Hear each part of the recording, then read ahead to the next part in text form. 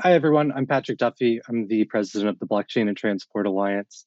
We're a global community of stakeholders from across different supply chain and transport modes that are working to create open source standards that we believe will power blockchain enabled supply chain and transportation processes. I'm super excited to be talking with Gordon today.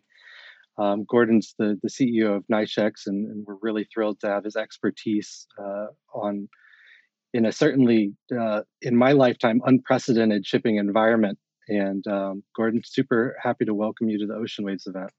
Thank you very much. I'm happy to be here. Appreciate the invite, Patrick. Yeah. Can you give the audience a little background into how you got into the ocean shipping world and what led you to start NYSHEX? Yeah, a little bit of a long story, but I'll try and keep it short. One of the sports that I used to love doing as a kid was surfing. In fact, still do that. And for me, it was I always see the Quicksilver fascinating. flag back there. Yeah, the passion never dies. But yeah, being out in the ocean, looking out over the horizon, seeing these massive container ships coming into the port of Durban, where I grew up, was really fascinating. So that really got my interests peaked in the shipping industry. And then when I went to university, I specialized in economics and then focused on maritime economics. And then I studied law and then focused on maritime law. And when I graduated, Maersk had this really great trainee program called the MISA program, and I joined that straight after graduating and never looked back. I think it's a fascinating industry to be a part of. And unfortunately, not many people know much about it, but I think it's fascinating.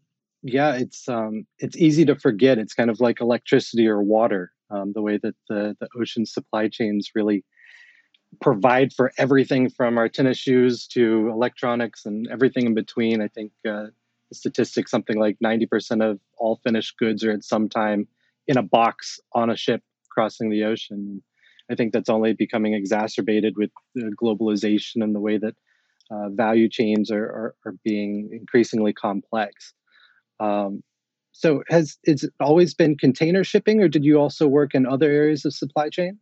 No, it's always been container shipping. But then some of the time I'd spent at the time, it was Damco's supply chain management division and other elements of it. I've worked on some of the intermodal or drayage pieces of the business. But and again, always tying back to the container shipping element of it. I haven't, unfortunately, yet had much exposure to the bulk or the tanker side of the market, but the focus really container. And I think it's interesting what you said, Patrick, earlier.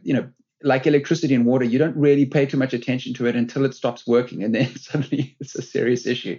And I think that's true with shipping. I think now that there's some challenges, it's becoming the topic du jour. So anyway, it's an interesting point you made there.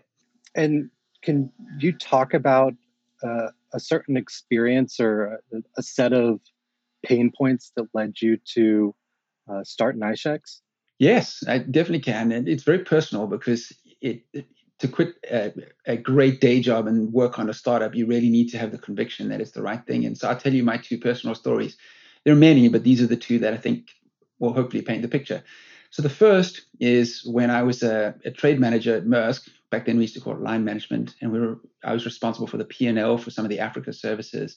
And we were trying very hard to improve the network utilization, reduce booking rolls. And one of the efforts we made was we went to some of our customers and said, hey, look, if you just cancel your bookings 3 days before the booking cut, that'd be great. But if you cancel it any later than that, then we'll like to impose some sort of penalty to incentivize you to make the right decision and help us reposition those empties or fill up those empty slots that you would have left otherwise. And unfortunately, even with very sort of subtle attempts like that, we weren't able to get the industry to move. We weren't able to change behaviors, but it just created enormous inefficiencies for us as a carrier. And that was, again, when I was a trade manager at Maersk many years ago.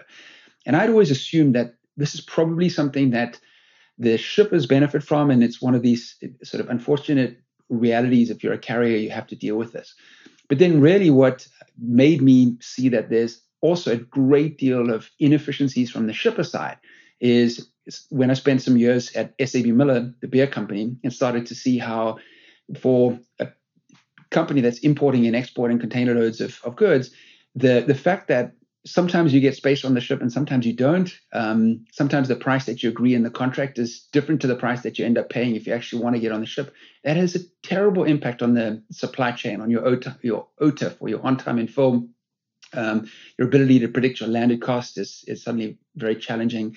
So once I saw that this is both a very negative thing for the shipper and also the carrier, that's really what gave me the conviction to say, okay, it's time to have a shot and see if we can fix this. And if we can do that, it'd really be a great thing. Everyone should benefit. And so anyway, those are the two stories that for me are most relevant in the journey so far. And so you've sat on both sides of the contracting table, on the shipper side, where you're looking to procure the services, and then working with the carrier, actually providing allocated space for those shipper customers. What's the side of the table that you think people prefer to be on? I think it depends on the market. I think in excess demand, it's great to be in the carrier seat, and excess supply, it's great to be in the shipper seat. But it's interesting. This is a market that, like I think virtually most other markets have in common with, is when supply and demand are balanced, the market's nice and stable. But in shipping, we have this effect where demand can be quite variable and supply generally is quite fixed, given that there's a finite number of ships and it takes a long time to build a new one. And of course, once you have a ship, they can last for 20 or 30 years. So that dynamic creates a lot of sort of volatility in the market. And so regardless of whether you're a carrier or a shipper, or regardless of which side of the table you're sitting on, there's always risk that once you sign that contract or you finish that negotiation, that the market's going to turn against you. And I think the one thing I've realized is, for the vast majority of people out there, whether you're a carrier or a shipper, it's actually more beneficial to have certainty, and to know what is going to be the revenue that you generate. If you're a carrier or the shipper, you're going to realize what the cost is and your supply chain is going to be stable. That certainty is more valuable than the off chance that the market turns in your favor, and then you might get some additional cost savings after you've signed that contract. So that's, I think, an important point. And until this most recent disruption in the supply chain, I think a lot of shippers had always just taken for granted it's better to be a shipper. You can always squeeze some additional cost out of your contract, because the market's likely to turn in your favor. But I think we can see now that that's not always going to be the case going forward. And when I first got into the ocean logistics side of things with American Shipper, we would talk about contracting season. Is contracting season going away for a constant contracting process now? It's a great question. I think it's a little too early to say. There's a few interesting threads here. The first one is that the reason why contracting season typically exists is because these organizations that are buying ocean freight are typically spending millions and millions of dollars on the ocean freight transportation, and therefore they have this procurement process that they go through, and the procurement cycles are typically year long, and somehow tie into the financial planning cycles and so on. And so that's, I think, the underlying reason why we've had these sort of contracting seasons or cycles, especially for the sort of finished goods, head haul type trades. But what we're seeing now is a lot of shippers are realizing that it can be quite risky going through the contracting cycle. And we saw in the past, in fact, most recently, this past contracting cycle, that the shippers who were a little late in the contracting cycle actually didn't get all the space that they wanted to contract because the ships were fully subscribed. So now that's driving a lot of shippers to contract much earlier than they would have before. And in addition, some of these contracts we're seeing are 2 or 3 years long.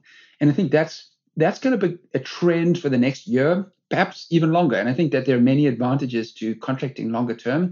There's less cost and effort that goes into that, more predictability in your supply chain, etc. But the point being is, it's still a little bit too early to say. I think that contracting season may still be around. It just might be a little early sometimes, and the contracts might start to extend in duration. And at NYSHEX, it was originally lane-based in one season contracts. Is that correct? Well, actually, Patrick, it was always, well, initially, I should say, lane-based, but 1 week contracts. So it was much more focused on the spot market, as you might call it that. And what we realized very quickly is that the shippers that were using NYSHEX, and I think the carriers too, felt that there's enormous value in having a committed contract where both parties are in full agreement on what needs to be delivered, what exact obligations each party has, and there's financial security to back the contract. That piece of the puzzle has always been very valuable.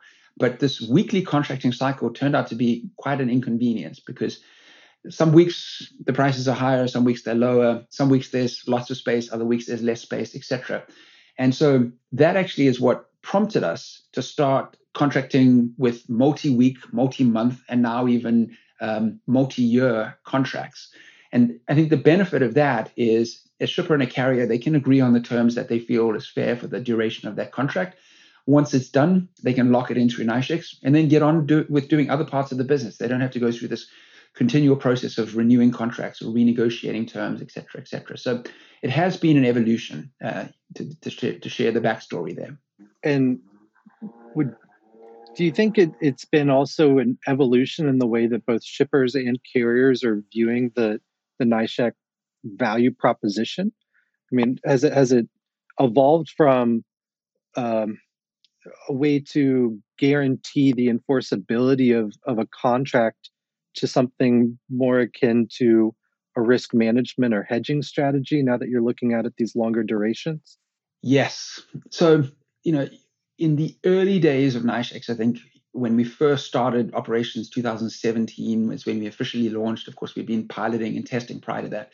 But the market, I think, was largely in an excess supply environment. And I think at that time, the carriers saw a great deal of value in locking in contracts because there was predictable revenue. You didn't have to worry about booking downfalls, et cetera, et cetera. And at the time, I don't think shippers really saw the value in using NYSHEX as a mechanism to manage risk. Some certainly did. There's a lot of very proactive, innovative shippers out there that saw this pattern long before many others did. But I'd say the vast majority didn't.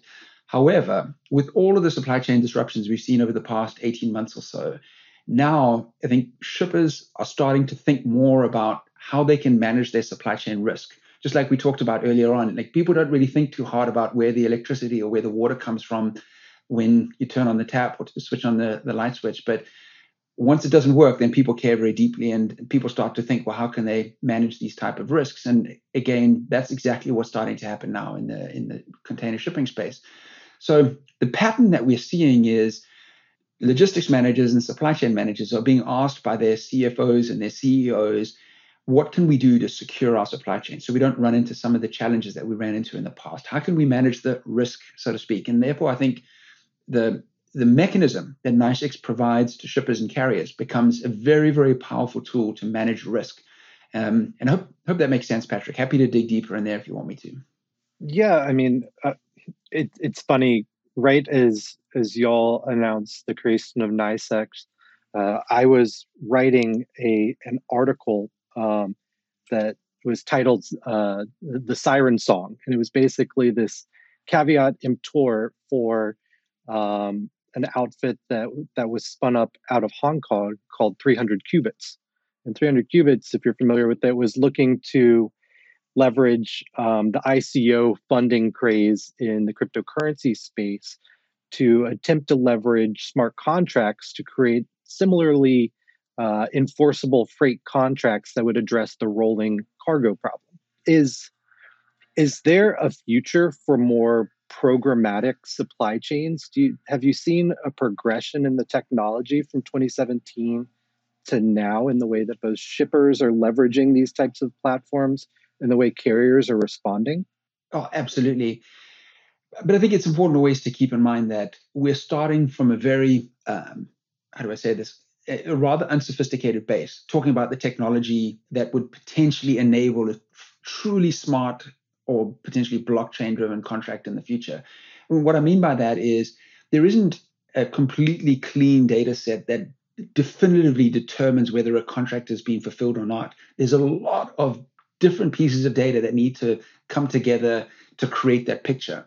And a lot of times those data pieces aren't available systematically. Now, of course, as technology becomes more ubiquitous and data starts to become more free-flowing, that will change. And we've already seen a change over the past 6 years of our operation. But, just to paint the picture a little bit more with the story here, for us, we're the whole business model is really focused on making sure the contract is very clear and then gathering data from various different data sources to keep track of every booking, every container, every shipment milestone to ensure that what was agreed in that contract is actually being fulfilled in the physical flow of the goods. And of course, there's some key pieces of that picture that are available digitally. For example, we can tell when is a booking requested or how much of that booking was confirmed by the carrier, when was the container gated in and shipped on board. And those are really important. But what we've also realized is it's really important to understand, in addition, if a container was not gated in on time, why wasn't that container gated in on time? Was it because the terminal was congested and the shipper couldn't get that container through the gates in time, and they were potentially waiting outside the front gate for over 3 hours? Now, that's just one little example. There are many, many more. And these are things that need to almost be identified by people at this stage of the game. Eventually, we'll be able to get that technologically. And you also need to allow a framework that evolves with the needs of the industry. So, for instance, when we started NICEX, it goes back a little bit, but we, of course, never had a pandemic before. We'd never had things like cyber attacks before, or at least not to the scale that we saw with Maersk a few years back. And so we've had to evolve a little bit how the product works, how the technology works, where we get the data from. And so it's the vast majority of the work is systematic, but for it to work properly, there does need to be like an oversight. And of course, that's a big part of what we provide and the governance structure that we've developed around it to ensure that the technology doesn't disregard very important pieces of the equation that may not be available digitally just yet. I hope that makes sense. Yeah, I think it's a nice segue into the challenge. And kind of for 1 second, we were talking about the programmatic freight buying or programmatic supply chains. The challenge, and people often say it, is the issue with smart contracts is they're not smart and they're not contracts. Yet we'll see how legislation changes that in the hopefully near future. But one of the major value propositions of NICEX is around that exception management. Can you talk a little bit about how your team steps up when the enforceability of a contract situation comes into question? Sure.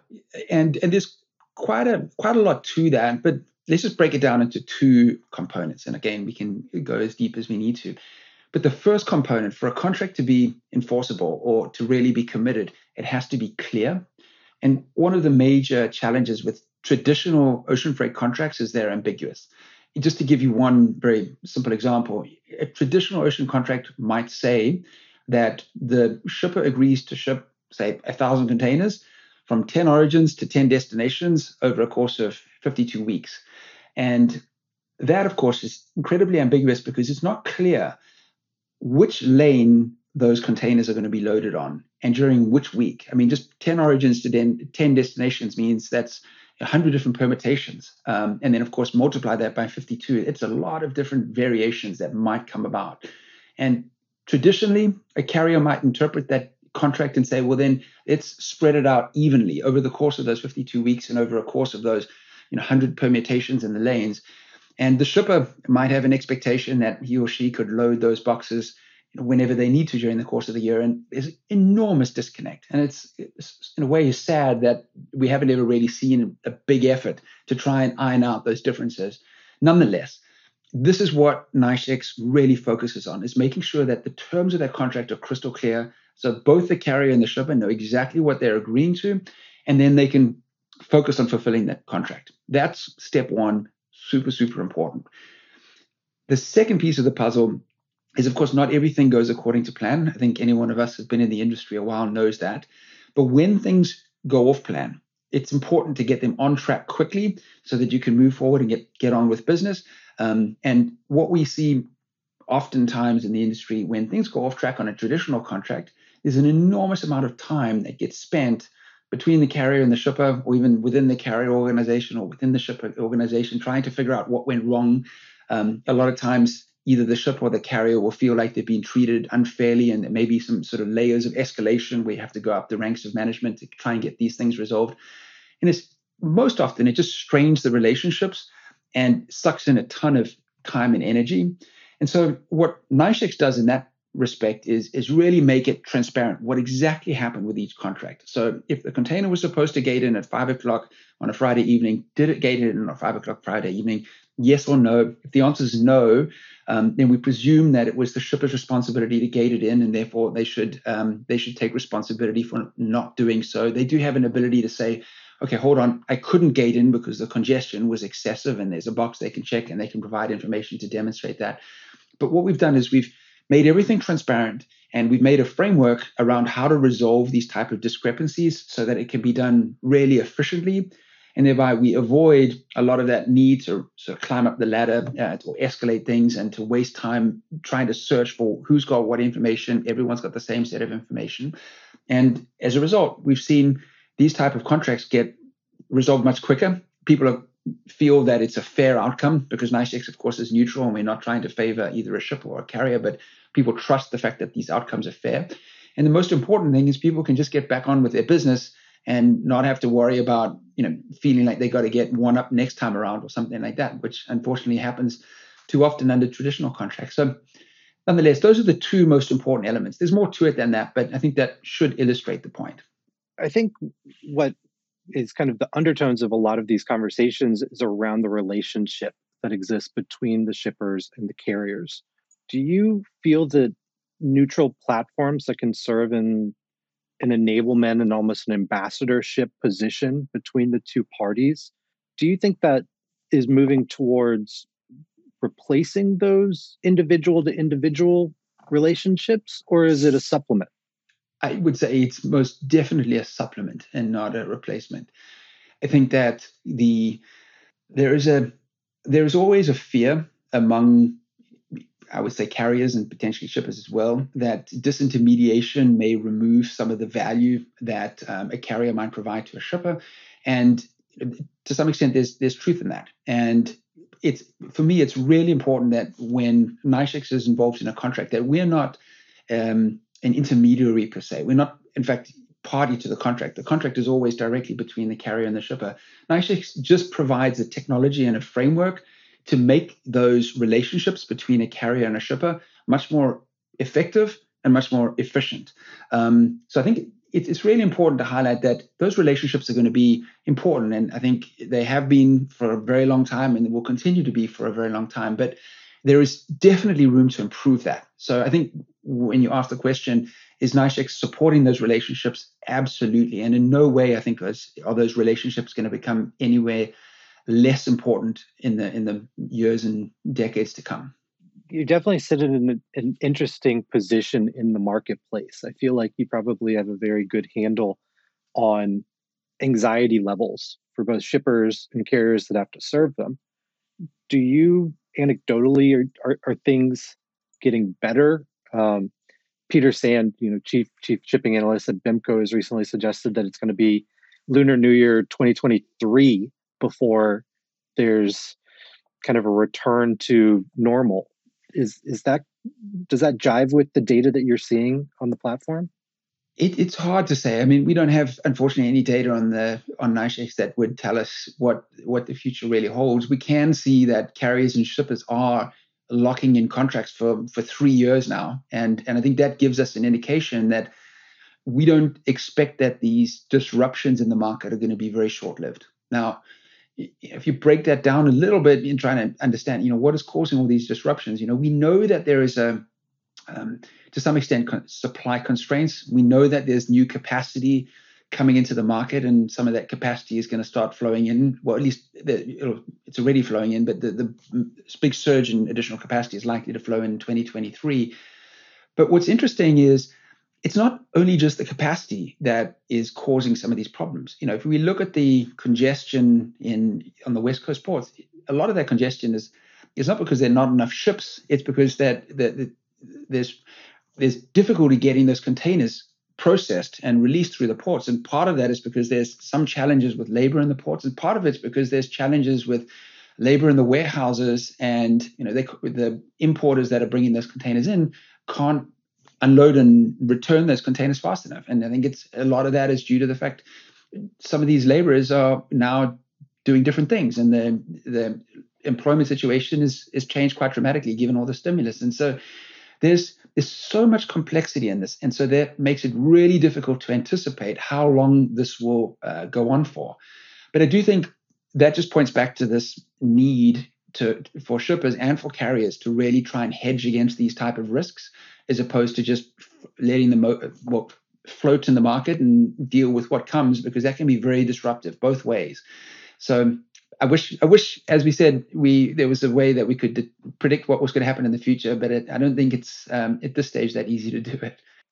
Yeah, it's really telling. I saw this wild video that went on for a couple of minutes long, that was about trucks waiting to pick up chassis in LA Long Beach.